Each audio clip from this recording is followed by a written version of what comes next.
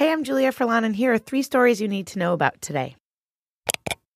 8 women said that Morgan Freeman behaved inappropriately and sexually harassed them on the job. In an interview with CNN, who first reported the story, one production assistant said that Freeman harassed her for months while she was working with him on the movie Going in Style. She said that Freeman made comments about her figure and clothing, rubbed her lower back, and even tried to lift up her skirt to see if she was wearing any underwear. Another woman who worked with Freeman said that women on set knew to cover their bodies if he was around. One employee compared Freeman to a, quote, creepy uncle. CNN reporter Chloe Melas said that Freeman behaved inappropriately towards her at a press event for Going in Style.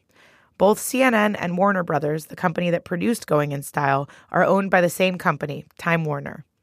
Melas tried to report Freeman to CNN's HR, but a Warner Brothers human resources employee said that they couldn't corroborate her account. Freeman apologized in a statement to BuzzFeed News, saying, quote, anyone who knows me or has worked with me knows that I am not someone who would intentionally offend or knowingly make anyone feel uneasy. I apologize to anyone who felt uncomfortable or disrespected. That was never my intent. The Screen Actors Guild recently awarded Freeman with a Lifetime Achievement Award. On Thursday, President Trump issued a pardon for Jack Johnson, who was the first black heavyweight boxing champion.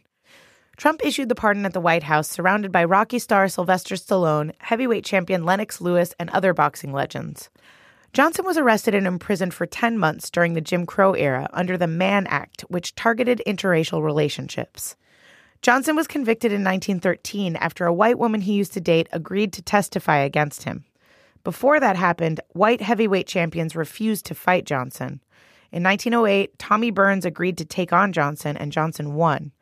He faced intense backlash from white commentators, including one who called for a, quote, great white hope to take him down.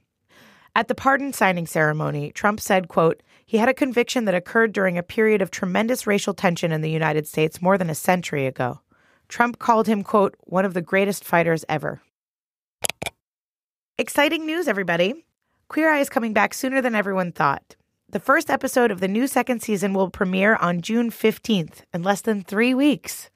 The Fab Five will go back to Georgia, where they'll change the lives of 5 different people, just like they did in season 1. The original series started in the early 2000s, and a lot of people think that the reboot is a much-needed reprieve from 2018's unpleasant news cycle. The original show was fighting for tolerance. Our fight is for acceptance. Everyone from season 1 will return to the show.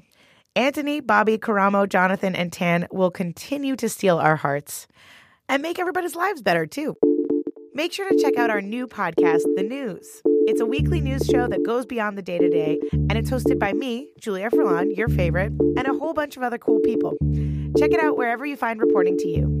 The News from BuzzFeed News. We're smart, not stuffy.